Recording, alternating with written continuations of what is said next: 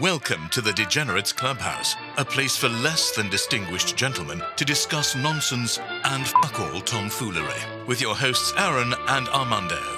Honestly, who's going to listen to this? What a couple of stupid fucking cunts. Welcome to the clubhouse. To the clubhouse. Degenerates. Degenerates. Armando. Yes, sir. Thank you for agreeing to record a little bit later. Like usually we recorded between like 1 and 2. It's 6:30 in the PM. 6:30 in the PM Mountain time? Is that what we're MST, yeah. I always forget. I mean, I know we're like 2 hours ahead usually than Cali, but I always forget what it's called. I'm so used to like Pacific time, Eastern time, and that's it. Right. Everything in between doesn't exist. There's Central Time. That's the Midwest time. Fuck them. And then there's Mountain Time. It sounds like it's not a real thing. You know how people talk about Island Time, where it's like, which meaning, you know, you sort of show up in a general time frame. If you say you're gonna get there at 2, it's really more between like 2 and 5 o'clock. It's Island Time. We have Mexican time. Is there Mexican time? Just means like if you say something's gonna start at 7, everyone shows up like at 7:30 or 8. Is there something comparable in Whiteland, in Whiteville? No, I don't think so. Not really. Like, but I have noticed. I don't think that's even really like a Mexican thing. That seemed more like a West Coast thing in general. I was very surprised how loose it seemed to be because, like, East Coast, like people got shit to do. It's like 7:30. Okay, you're 7:31. You're late. Like, let's fucking go. Let's do. You know. And then I got to California. It was a very different pace of things. Do you think it was more lax or more lax for sure than East Coast? Oh hell yeah! What do you think about like Colorado in relation to like LA and East Coast? Like where does that fit? Yeah, Colorado is weird because there's so many transplants at this point. At first, Colorado felt a lot more like West Coast. Mm-hmm. Just the vibe. It was a little bit of a slower pace. People definitely were a lot happier here. It was a very like upbeat. I think I've told this story before, but I remember one of the first times when I was visiting my parents, walking down the street, and someone from just the other side waves at me. And they're like, "Hey, how you doing today?"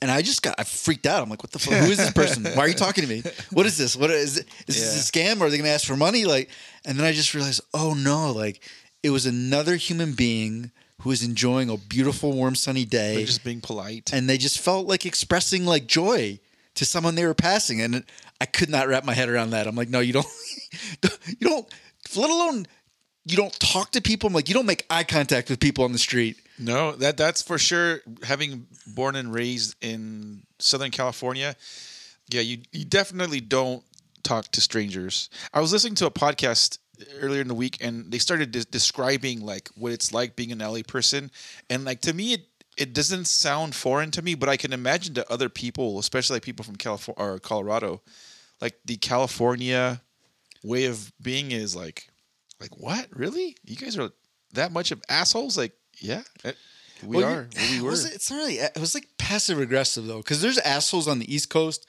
but it's very extroverted assholery. Mm-hmm. Example. East Coast came out in me like the other week.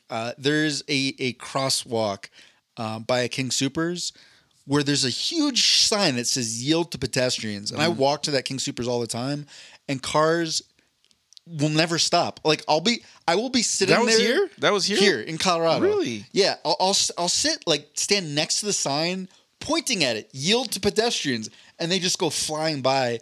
And there's definitely been a few times when it's really cold or really, really hot, where I'm just furious at all these cars not stopping. So anyhow, I'm in a car and I'm approaching that same crosswalk, and I see a pedestrian. So I stop, and they start crossing, and the car behind me leans on the horn like full on like, like go dickhead. And you're like, they don't see the pedestrian or they don't care. And I literally like full East Coast rolled down the window, stuck my head out, turned around, and yelled, top of my lungs, "There's a pedestrian in the crosswalk, you fucking asshole," loud as I could. And then, best part, it was like an 80-year-old man behind me. He just like he like shrank down into his seat, like would not make eye contact. Yeah. Sometimes I wish that vehicles had like those ticker sign things like in the rear view, so that you can post a message, so that the driver behind you can like exactly what you said, but just type it, and then it appears like in a moving scroll marquee. Oh no, I got the message across that I wanted to send to him. Message received. Fucking old. That guy was a fucking blockhead. Speaking of blockheads.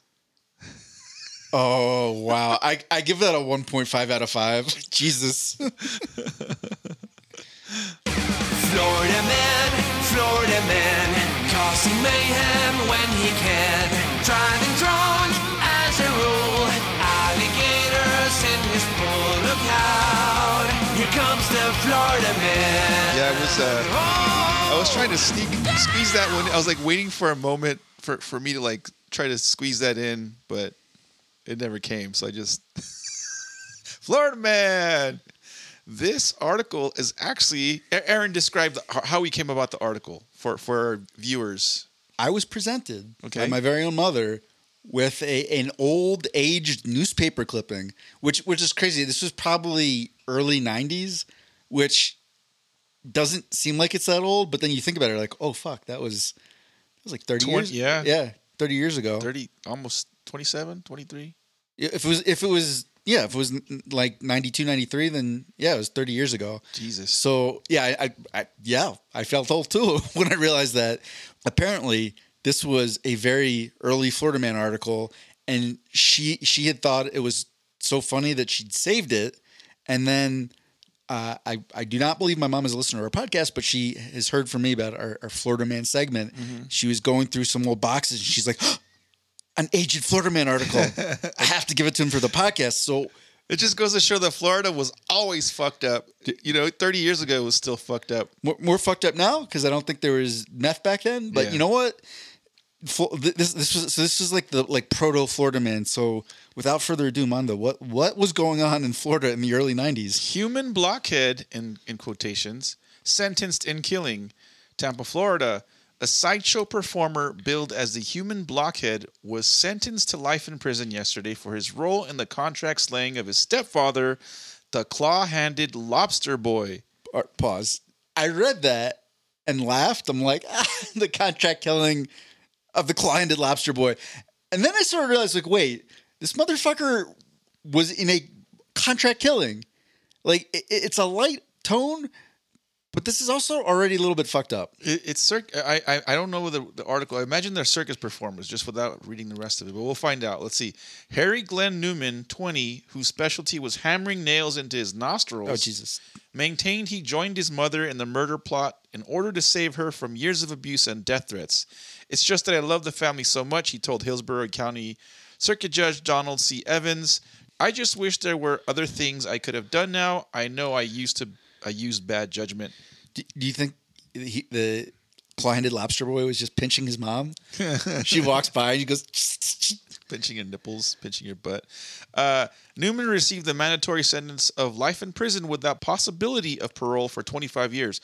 Prosecutors had not sought the death penalty. He was also sentenced to a concurrent 12-year term for conspiracy.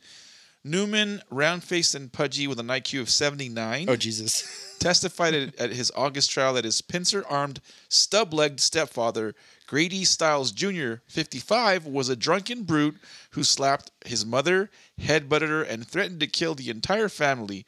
Newman called it a case of kill or be killed. So they got to be carnies, because if your stepdad's got claw, hands and feet, and you drive nails through your nose, yeah, these people have to be carnies. Do you think his IQ was 79 when he started driving nails through his nose? I don't know, dude. That's a possibility that maybe hit a couple of things. Like what's that? That's also such a weird detail. Like, did they have him take an IQ test for the court? Fuck that. But also, what is the level where you're mentally challenged?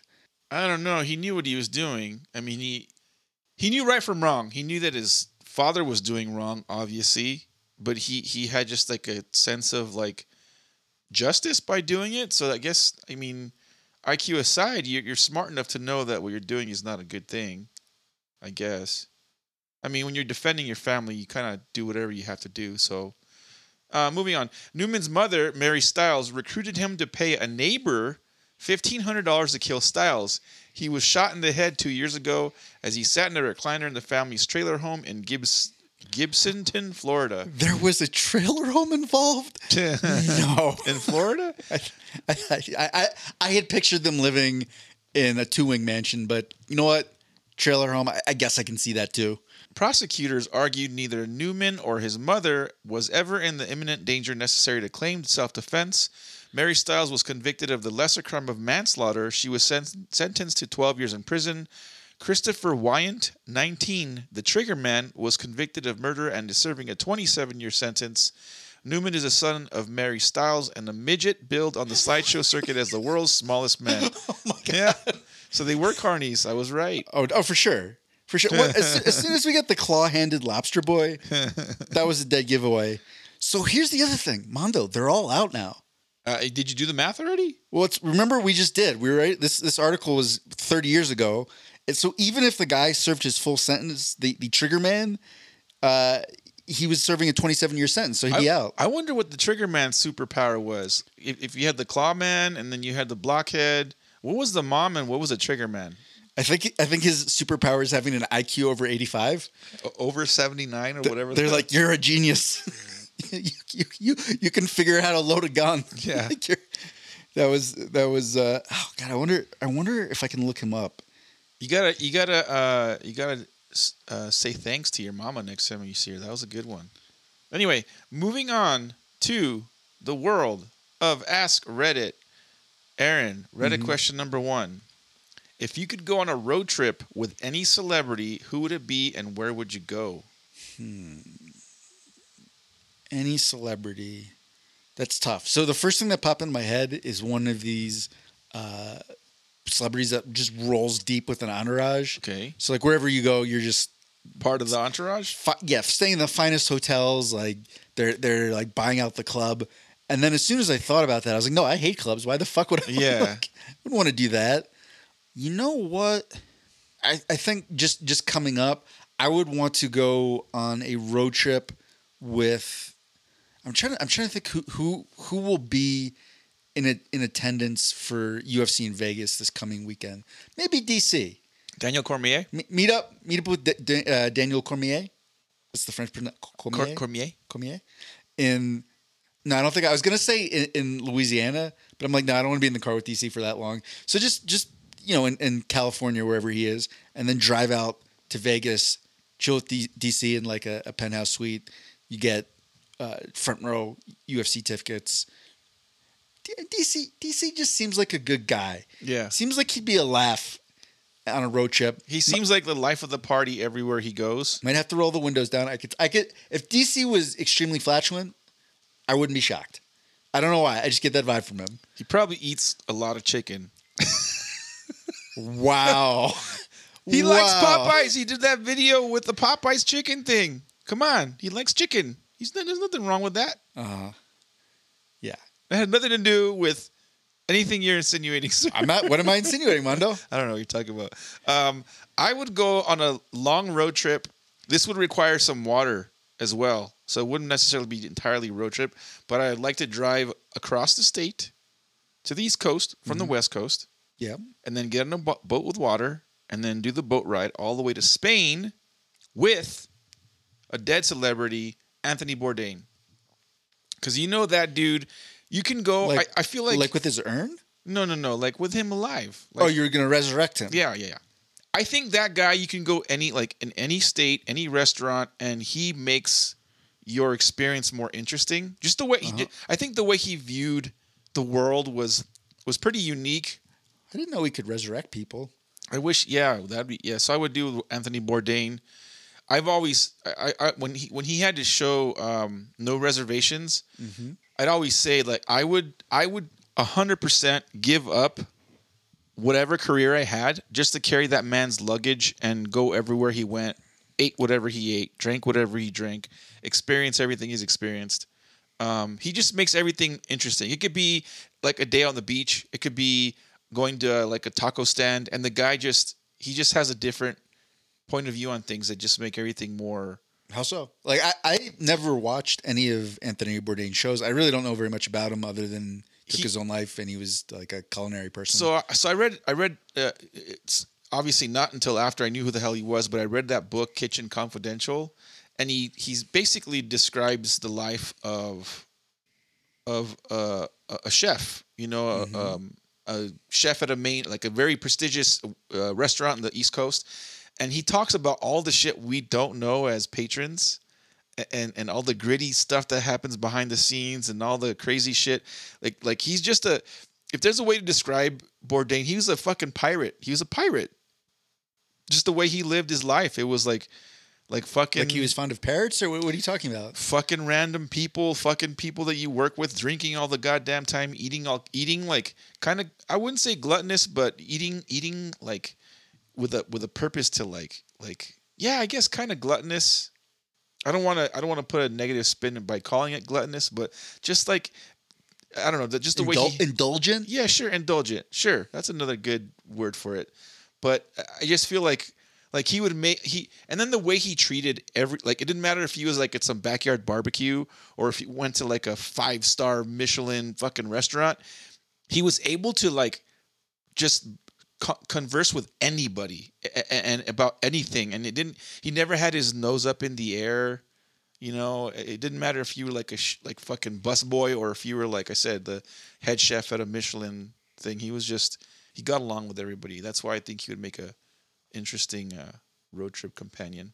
Food would probably be pretty good too. The food, yeah, he probably knows a lot of good spots. Let's see what some of the Redditors have had to say to that question. User Comfortable Front 370 writes, back in the day, I would have said Sting because I consider him to be a fantastic singer, songwriter, musician, and would have had a field day picking him brain for some pointers. I love the grammar. These days, it's a side chill artist named Caminanda.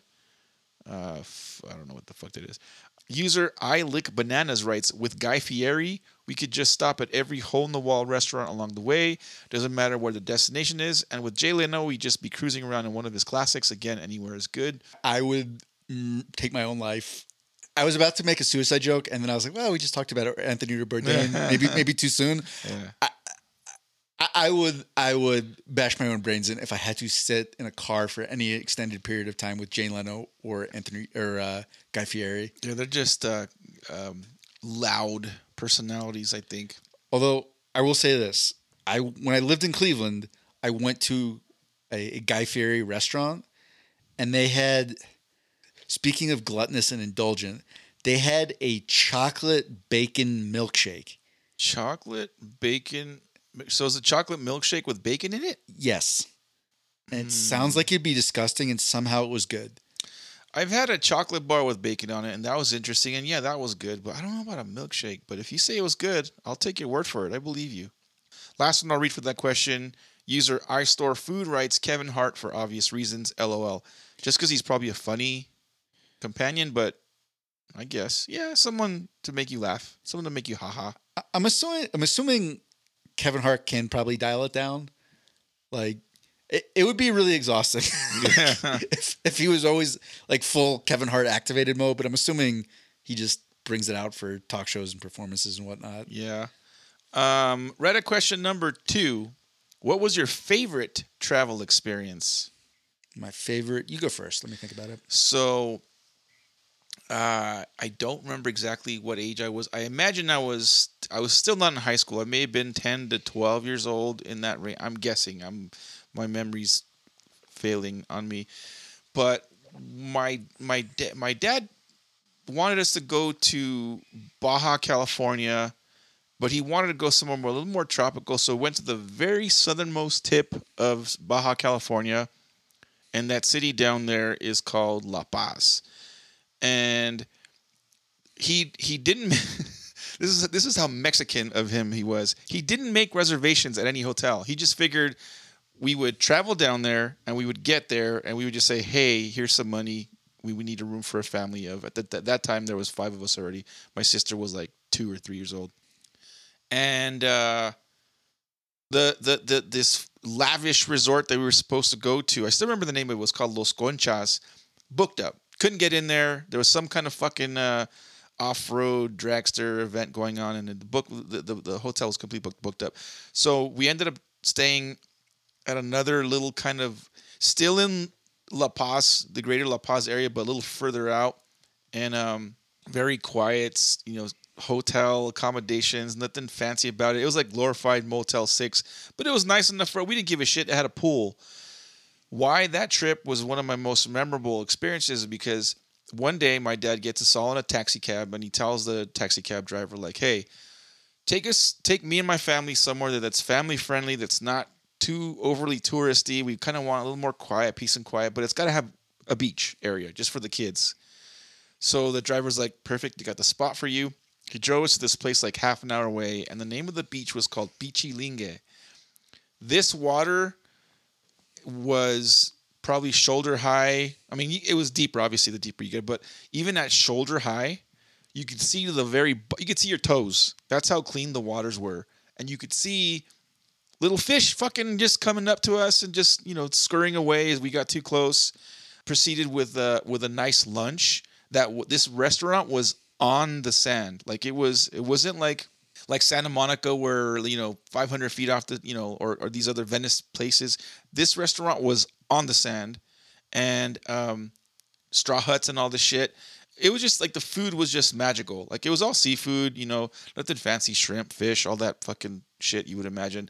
But just the experience of being like your feet in sand, you're eating fucking amazing good seafood, and then you go for the swim, and then there's beautiful water, beautiful day out. It wasn't too hot, wasn't whatever, it wasn't cloudy. All that combined was just, it was a great. I think that was probably my favorite family. We've been to Acapulco. We've been to a couple other places in Mexico, but I think that like, did they have sand? Yeah, Acapulco had sand. Okay. That was my takeaway from your story. I was like, what was the main thing? And it was like the sand. No. It was. That's what you kept talking about. It was all that. It was all the combination of the water, the sand, the food. See, guys, you heard him. He goes the water, and then he was trying not to say sand, and he goes the sand. I don't like sand. The fact that it wasn't like overly crowded with other tourists fucking it up, and just it was perfect. It couldn't have been more memorable for me. All right, what was your favorite travel experience, sir? I thought of a couple. Okay. And they were both like French themed. One was actually in France and Paris, and the other was in Quebec. Quebec. Hey, Quebec. That's that. The Quebecois, like the people of Quebec, are fucking weird. They're even like weird by Canadian standards, but that's like French Canadian. I think I went to those two only maybe like a year apart or so. We went to Quebec when I was in 7th grade, and I do not know how like our long-term substitute teacher pulled this off. But our regular French teacher, who I didn't really care for, I can't remember if she got sick or something. She had to take like an extended leave of absence. So we got a long-term sub who's just like hadn't been broken by having to teach kids for too long. She just like pumped, like loved life. Like, I don't know if she was a teacher elsewhere. So she still hadn't been beaten down by the public education system, and had ambitions and hopes and dreams, not like most teachers. And somehow she talked our middle school principal into letting her take like an entire class of 7th grade kids to Quebec, which, it's, I can't remember how, it's a pretty long bus ride, but yeah, we all got packed in a bus, and we stayed in a hotel overnight, and it was just a cool like kind of a little bit of a culture shock. Because the things that really like stood out, like I remember one, they took us to this like giant like snow park basically. So it was kind of like ski slopes, but it was all designed for like sledding and things like that. So they had like specially curated sled hills, and you could go down on giant inner tubes, like almost like you were tubing in a river. And that was fun as shit with your whole class, like 10 of us going down this massive like snow hill. Oh, on so inner the inner tubes. tube was big enough for 10 people. So No. It was like 10 different inner tubes. Oh, got it. You all had your own, but we just all went down at once with because they were big inflatable inner tubes. That was super fun. But the thing that still left the most lasting impression on me was we went to a Quebec middle school, and we had our little middle school host like showing us around. And I sort of remember, they're the same age as we are. They're like 12 or whatever, and there's a break in between classes, and they'll just like roll out to the front of the school and start smoking. Like in the school, like really? yeah. And we're just like, what the fuck is going? Like, what? You can do that? And they're like, yeah, what? It's a cigarette, you know? Wow, that's a trip. Holy shit! You Yeah. can do that and go back. And they're like, no, you smoke cigarettes. What do you? We are 12. Like, what? Of course. I think it was like maybe a year later. I went to actual Paris, France, my birthplace. You know I was born in France, right? Je suis né en Paris. I am born in Paris. I don't know how you say past tense in French. The passé composé. I forget how you do that. And again, lots of like cool, just cultural kind of stuff. And it was nice because my parents don't like to go and do all sorts of touristy things. We didn't even stay in a hotel. They had a friend who had an apartment in Paris, and she was out of town for a little while, so we just crashed in her apartment. Nice. And the thing that I still absolutely was my favorite was we went to a French flea market. And if you've been to American flea markets where it's like people have all kinds of different shit, things that they've made, like antiques, like odds and ends, it's like that, but it just felt older, right? Like you might go and find some like 200-year-old like vase or something like that. It was just the antiques in Europe hit different. Yeah. Let me put it that way. Yeah. And like the craftsmen, it's like, it's not like some, cheap rugs that they found at Walmart. It's like some motherfucker like wove them on a loom and then brought them to this flea market. Yeah. And just this little kid, it was like every stall, I'm like, oh my God, what is this? What is this? And I still remember just getting transfixed. There was this whole display of these super old like pocket watches. And something about that, I don't know, it seemed cool to me. I was like, oh, I want a pocket watch. And I didn't know how to speak French very well at that point. So I had to go ask my dad. I'm like, how do you say, do the watches work? And he was like, est-ce que le montre marche? Do the watches like march? Do they go? And I'm just like repeating that. And then I go up and I go, est-ce que le montre marche? And he's like, oui. Like, of course. Yeah, you fucking idiot. And I was like, oh, okay, combien? That's how much. And then I forget, whatever he said. Like, it was probably more than I should have spent. But I negotiated and bought a pocket watch in France. Do you still have it? No, I think I carried it around for like 2 weeks and then was like, this is really inconvenient. What the fuck? Yeah, I've always thought pocket watches are the coolest things. Like, they just look cool. Yeah, they do. And I've always wanted one, but I know I would fucking break it. I know I would break it. And then, I don't know, I probably lost it, right? Because it's just floating around in your pockets. Let me ask you, because the French are known, like, top-notch cuisines in France. Like, French cooking is, like, up top. Do you recall any of the French food while you were staying there? And anything that stood out? Yeah, the thing that stood out the most, and definitely not the best food that we ate, but the one where every time we passed one of the crepe stands on the street, I was like, this is a shit. Like, I need one of those. And it was nothing fancy. It's just basically like a crepe's kind of like a pancake, but it's sweet. A very thin pancake. Yeah. Like in Talladega Nights. And they just like slap some chocolate on there, fold it up. They were so good though. I mean, it was the tastiest of tasty treats. So literally every time we passed the crepe stand, I was like, I need one. I need a crepe. For sure, I would run to a French pastry place. Like, I'm not really a big dessert or pastry guy in, like, generally speaking, but I've heard that, like, the French pastries are like the fucking really finest, richest fucking, like, croissants are like on another level. Croissant? Compared to the shit we eat here.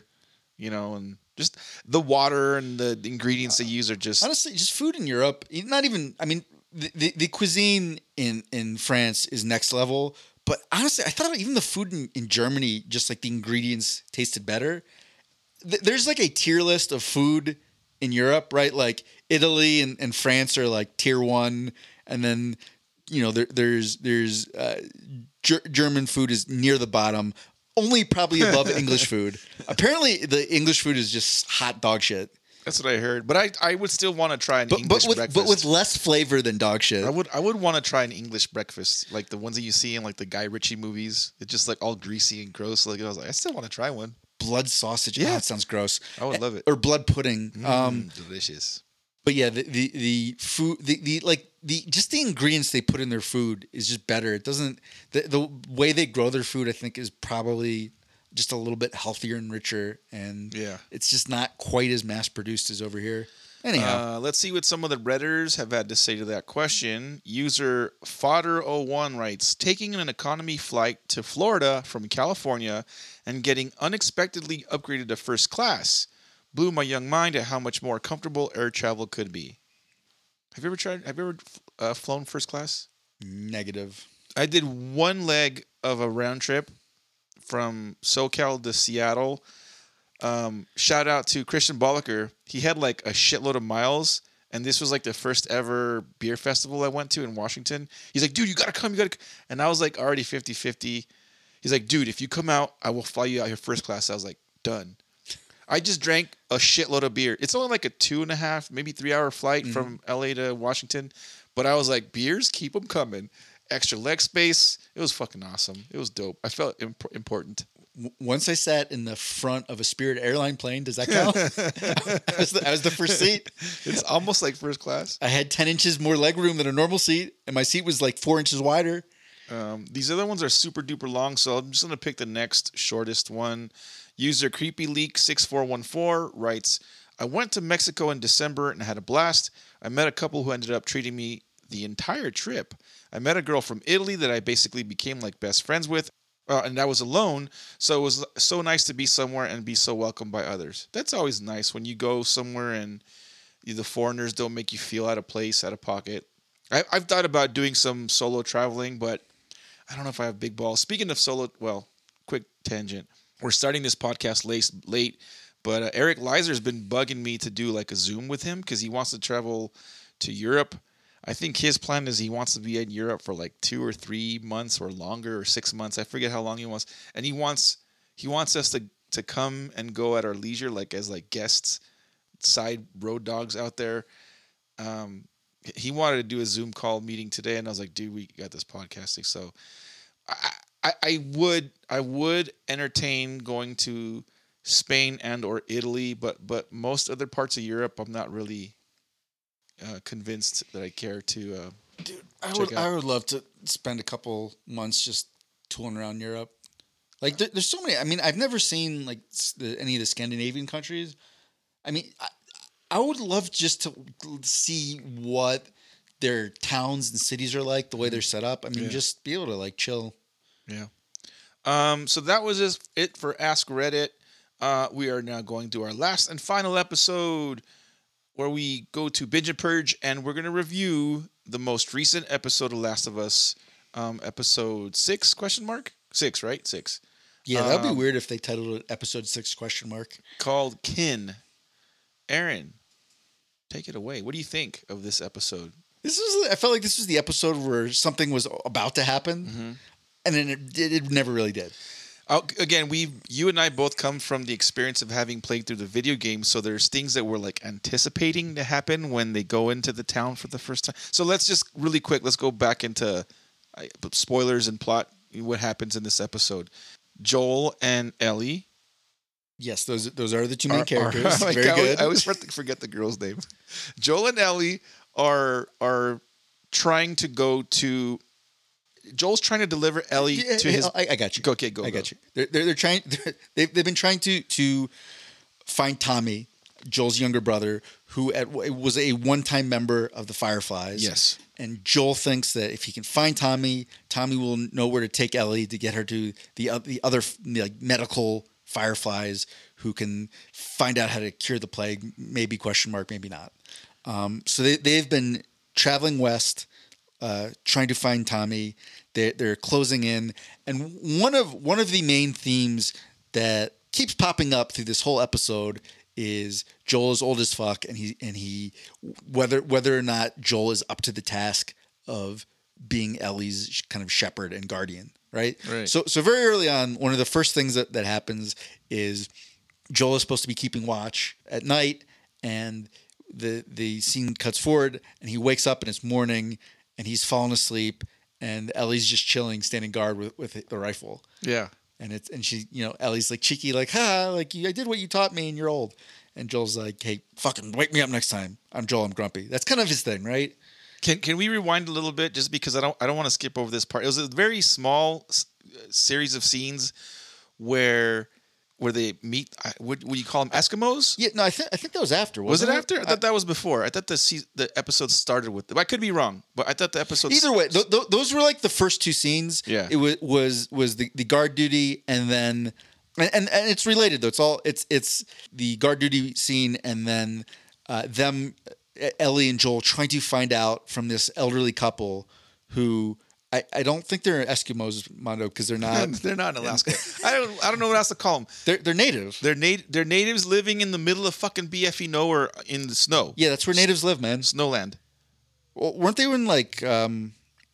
They weren't quite in. They're Wyoming. They're trying to get to Wyoming. Yeah, so that's like just north of where we are. Yeah. Okay. Right. They call them Eskimos. They're fucking. They're natives in Wyoming. I'm calling them Eskimos. Yes. Yeah. Big stretches of land in the middle of fuck all nowhere is where our government put the Native Americans. Yeah. And apparently, even in the apocalypse, they're like, well, I guess this is where we are. And that couple intentionally wanted to be in the middle of nowhere, as they told you. And yes, it was a very humorous scene. Fucking funny as fuck.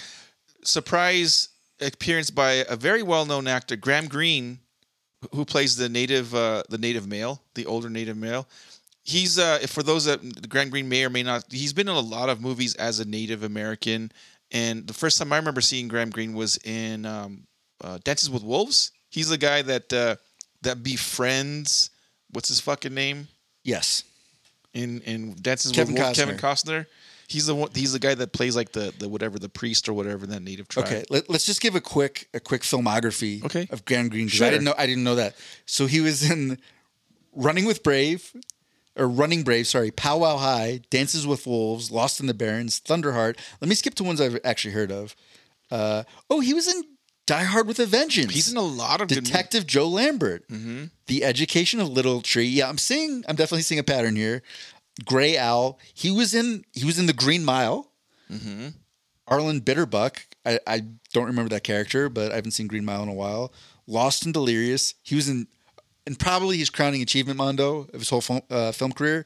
He was in Snow Dogs with Cuba Gooding Jr. It's Cuba. Yeah. So really, there's a lot more. I mean, that was Snow Dogs was in 2002, but I think that was probably the pinnacle of his career. He's a great actor. Anyway, so yeah, that scene with Graham Greene and his. Oh shit, he was in Wind River too.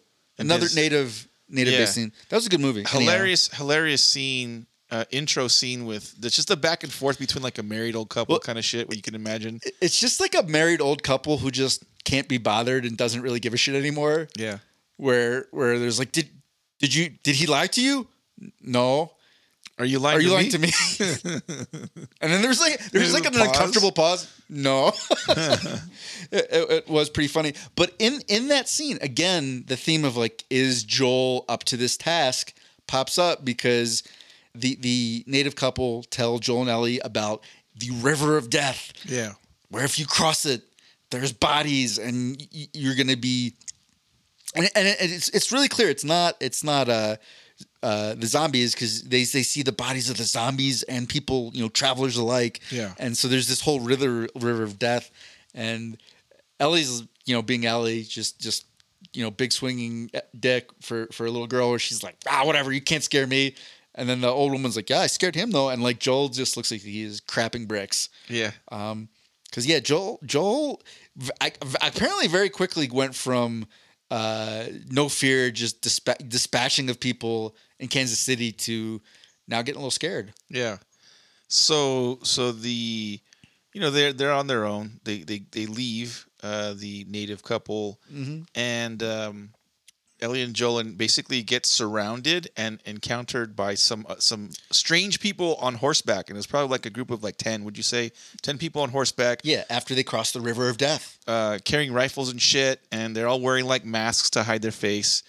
and they just have nowhere to go. They're surrounded quickly. Obviously, Joel and Ellie are on foot. They're in the snow. They're trekking through snow and shit, and they want to know if Joel and Ellie are infected.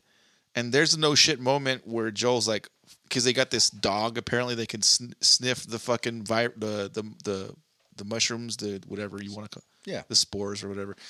And the dog smells Joel. Joel's in the clear, and then he's like fucking Joel's shitting bricks because the dog's now going towards Ellie. And you're like, oh fuck, they're gonna get found out, and they got nothing to do. Next thing you know, Ellie's just like totally playing with the dog. Like she's like fucking having fun with them. So apparently the dog, maybe he smelled it on her, maybe he didn't, whatever. But anyway, they get taken back to this town in the middle of fucking nowhere, and to Joel's surprise, he bumps into his brother, Tony, whatever the fuck his name is. Tommy? You're the best at recapping. Tommy. Yeah, I said it right the first time. Well, and it's just, the other part though is this isn't just a regular town, right? They have figured out how to use hydropower. Mm-hmm. So they've got electricity. They've got this giant like old west fort. I mean, like 20-foot high wall with made out of like tree trunks. Like it's very protected and fortified, and they've got amenities, right? They come to visit, and you find out that it is technically, as Tommy's. You don't really know who she is to him at that point, but Tommy's something points out that they're actually kind of communist, but she's on like their like tribunal, like their whatever their ruling body, and she's got some sway in the town, and that everyone works together. And as she's describing it, I just remember thinking like, oh, even if raiders or infected don't get these people, this isn't gonna last. When I see that town, I think of like The Walking Dead, and every time there's been like a town that think they're safe and they're protected, it's like a matter of something's gonna happen and it goes all to shit. Yeah, except people in The Walking Dead are like 700% stupider than people in The Last of Us. Yeah, probably. People in The Walking Dead, they do the dumbest shit. I had to stop watching that show because I'm like, okay, you've made the same mistake 27 times and still have not learned from it. Yeah. So I agree with you to a point, but I'm like, I don't immediately go off of The Walking Dead. Oh yeah, if it had been The Walking Dead, that whole town would have gotten destroyed or overrun or something that very episode. There would have been a governor or some other evil tyrant. But it turns out no, it is just a chill town, man. Yeah. Kids are watching movies and eating popcorn. I was like, fuck, they can make popcorn in the apocalypse? And I was like, oh yeah, you just need like corn. So up until this point, right? Again, you and I having played the video game. Yeah. I'm thinking, again, and then referring to the Walking Dead world and how shit hits the fan when each is like protected. I'm thinking in the video game that place that safe haven, if you want to call it that, gets overrun and attacked by bandits. Does it? Yeah. Yes. Okay. No, I believe it. I don't remember that part. It's been a long time since I played. In the game, you go and you meet Tommy, you catch up with him. Hey, brother, blah, blah, blah. There's awkward, tension sort of kind of thing build up.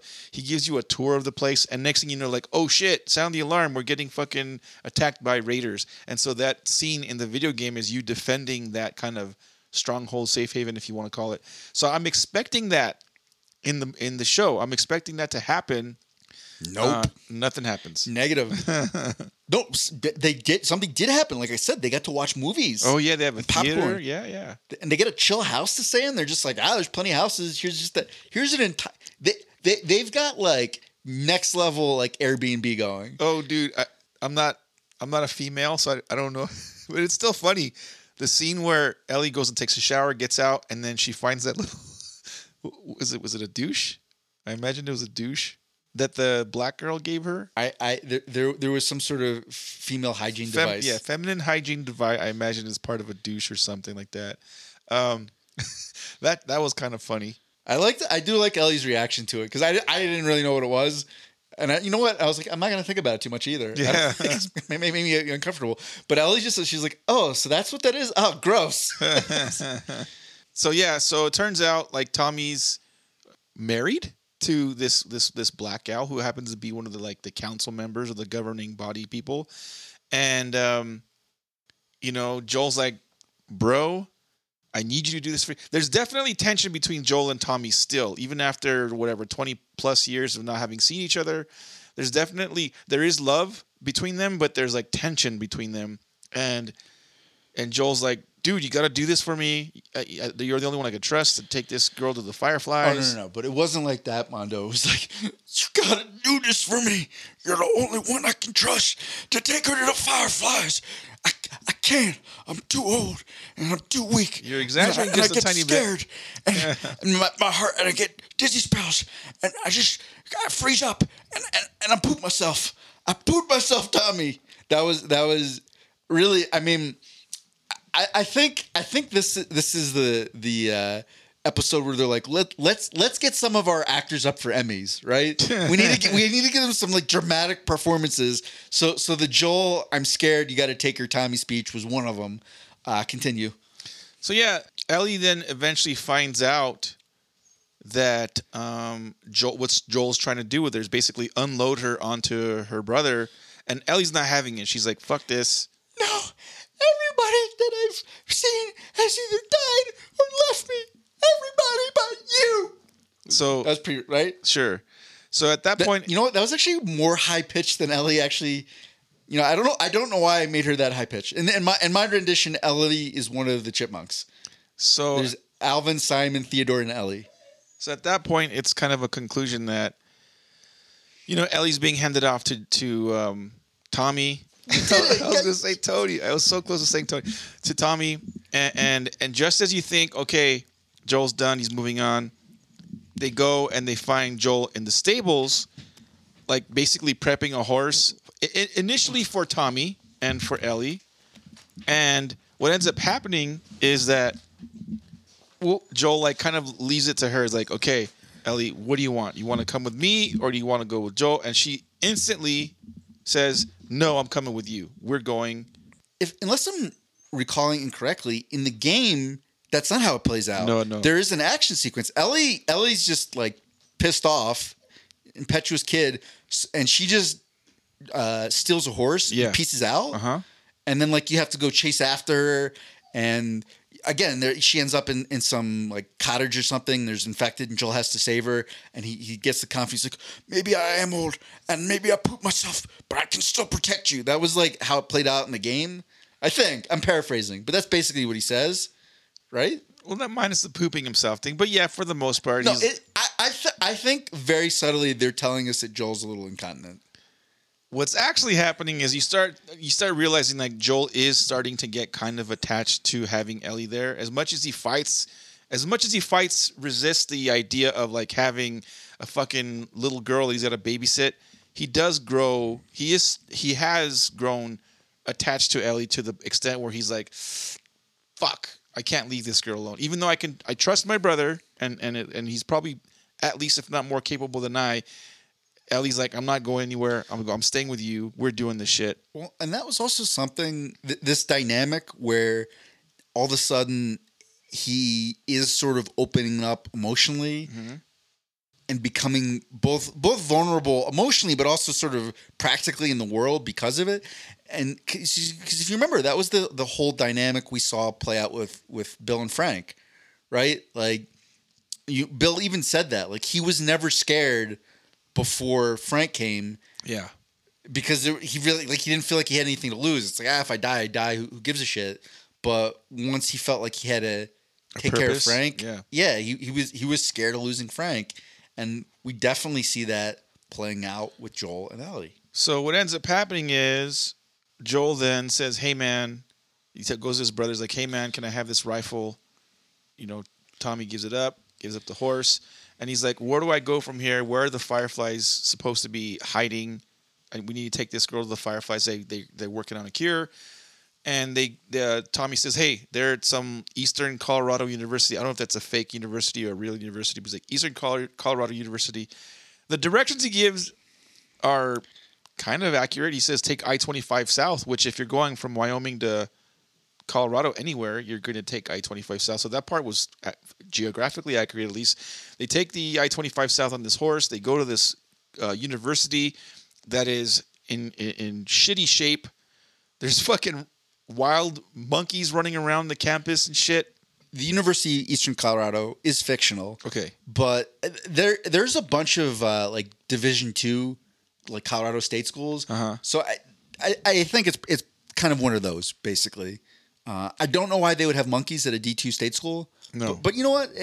It's just cool. It's kind of like a little nod to, what was that Brad Pitt movie? The 12 Monkeys. Remember? Is it? I don't think directly, but that's kind of what it made me think of. Oh. You remember like when he's in the apocalyptic future and there's just the monkeys running around because they got let out of the zoo? Yeah. Same difference. I just figured that they were like science monkeys that got let loose. No, that is practically like in the show The Last of Us. That is exactly what they are. Oh, okay. They're lab animals that got let out, but the image of them running around was very evocative of the movie 12 Monkeys. Sure, okay. Also an apocalyptic movie. Gotcha. So Joel and Ellie are now on campus and they're trying to find this fucking group of fireflies. Where are they? Where are they? They're going from fucking... And it definitely looks old and run down. And I remember thinking, that actually, I don't know if they really had to change anything. That's pretty much what a Division II state school looks like. Yeah. With or without post-apocalypse shit happening, it just looks all fucked up. Pre-apocalypse, during apocalypse, Yeah. post-apocalypse. That's just how they roll. So as they're cruising to the campus, they find wherever the medical lab fucking thing was, and they realize like the fireflies have just fucking booked it. They're not there. Very, very unreliable fireflies. Fucking fireflies. You know, they weren't at the Capitol building in Boston. They aren't at Eastern Colorado University, wherever the fuck it is. You know, these fireflies, if they're trying to save the world, they're not doing a great job of it. So they basically say, "Fuck this, college shit. Let's go somewhere else." And again, see, this was like, oh, okay, I see what's happening, right? Because again, in the game, huge action sequence. Mm-hmm. You get be set upon by raiders, and you got to kill like 7,000 people. Yeah. And I was like, I get it. We've saved our whole stunt, budget for this sequence. We're gonna have some shootouts, and it's gonna get nuts. Did that happen? No. But as they are leaving, they find their horse. They hear noise. They're like, "Fuck! There's people coming." They actually see a group of like thug raider motherfuckers like running towards the building that they're in. It's like a by group. It was like 3 or 4 of them. Yeah, I think 3 or 4, maybe whatever, 3 or 4, less than 10. But nonetheless, they're like, "Fuck! We got to get out of here." They go out the back way. They find their horse, and just as they're getting on their horse, Joel gets himself in a tussle with one of these raider dudes, and in the process of dispatching this baddie, gets fucking choking him to death very quickly. Yeah. Which also I want to point out, Mondo. Okay. It's extremely hard to just snap a human's neck, and he definitely didn't choke him long enough to get. Like, I was looking at the hole. I'm like, he was not cutting off the carotid artery. He was around the neck. I mean, you can go a long time without air. So I struggle to believe that Joel would have actually killed him with that hold. I wanted a mixed martial arts consultant to get in on that. So Joel snaps this dude's neck, but in the process of doing this tussle, he gets stabbed in the. He got shivved. He got shivved in the gut, in the belly somewhere, with like, it looks like the end of a baseball bat or something like that had been sharpened with an edge. I could be wrong. Joel's like, "Oh fuck, I'm bleeding," and now I really put myself. and that's yeah. And that's kind of how we they manage to get on the horse, and they ride off in a certain direction. I don't know how far they get, but they get quite a ways away to the point where they feel like kind of safe. And Joel just slumps off the horse, falls on the ground, and we're left with Ellie going like, "No, Joel, don't leave me. I can't survive on my own." And that's end of episode. Yeah, very, very, very quick sequence. This was a more of like a transition episode, right? Because they're already setting up like the whole Joel's old. Ellie has started, whether he wants to or not. You know, she's taking guard duty. We're seeing a transition come about. Let's save nitpicks for the end. Okay. First, like, what was your favorite scene? What were the best scenes? I nominate. You know what? There's really only one that I can think of. Okay. My only nomination that I can think of is the cabin with the native couple. That was a good scene. That was humor. And again, shout out to a phenomenal actor, Graham Greene. If I had to choose, I guess a scene that I enjoyed, and maybe because it hits pretty close to home, is the scene with Tommy and Joel in the bar, and they're sharing a drink. They're again, there's resentment. There's definitely friction between the two, but they're still brothers. They still care about each other. Tommy's trying to explain his side of things and why he can't take Ellie. He's like, dude, I'm married. I'm about to have a kid. Like, I don't want to abandon my wife and my kid. And Joel's like, I've never asked you of anything. And like, blah, blah, blah, blah. You need to do this for Ellie. And that she was the savior of humanity, possibly. Well, so that was also, I felt like there were two, like, oh, we're trying to get an Emmy scenes. Yeah. It was the Joel and Tommy bar scene and the Ellie, everyone has left me, I'd only be more scared scene. So for you, it was the bar scene was the best. It stands out probably more powerful in the entire episode. Fair enough. I think certainly on a dramatic level that was probably the best one. If you had to give the Emmy to only one person from this entire show, does it A, go to Joel for the Joel and Tommy bar scene, B, to Ellie, I'd only be more scared, C, to get Graham Greene, are you lying to me, woman? No, or D, the monkey on Eastern Colorado campus. He was really believable. Joel, I would say I'd give it to Joel. To Joel? Joel. Pascal is a fantastic guy. And by the way, Bella Ramsey still climbing that, like, from the first episode to now, like, she's for sure grown. Like, my respect, before I was kind of hesitant, skeptic about her as an Ellie character, and she's just every chance she gets to show off her acting chops, fucking fantastic. Good job, Bella Ramsey. You're fucking you hold it up, dude. What about you? Any scenes, anything that stands out? Well, I already sort of mentioned them. I think the last thing is just a couple nitpicks if you have any. I've peppered in some of mine here or there.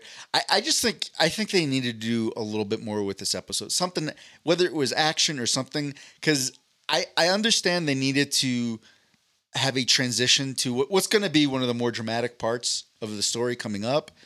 I think that thus far, I feel like this is probably the worst episode of the whole show.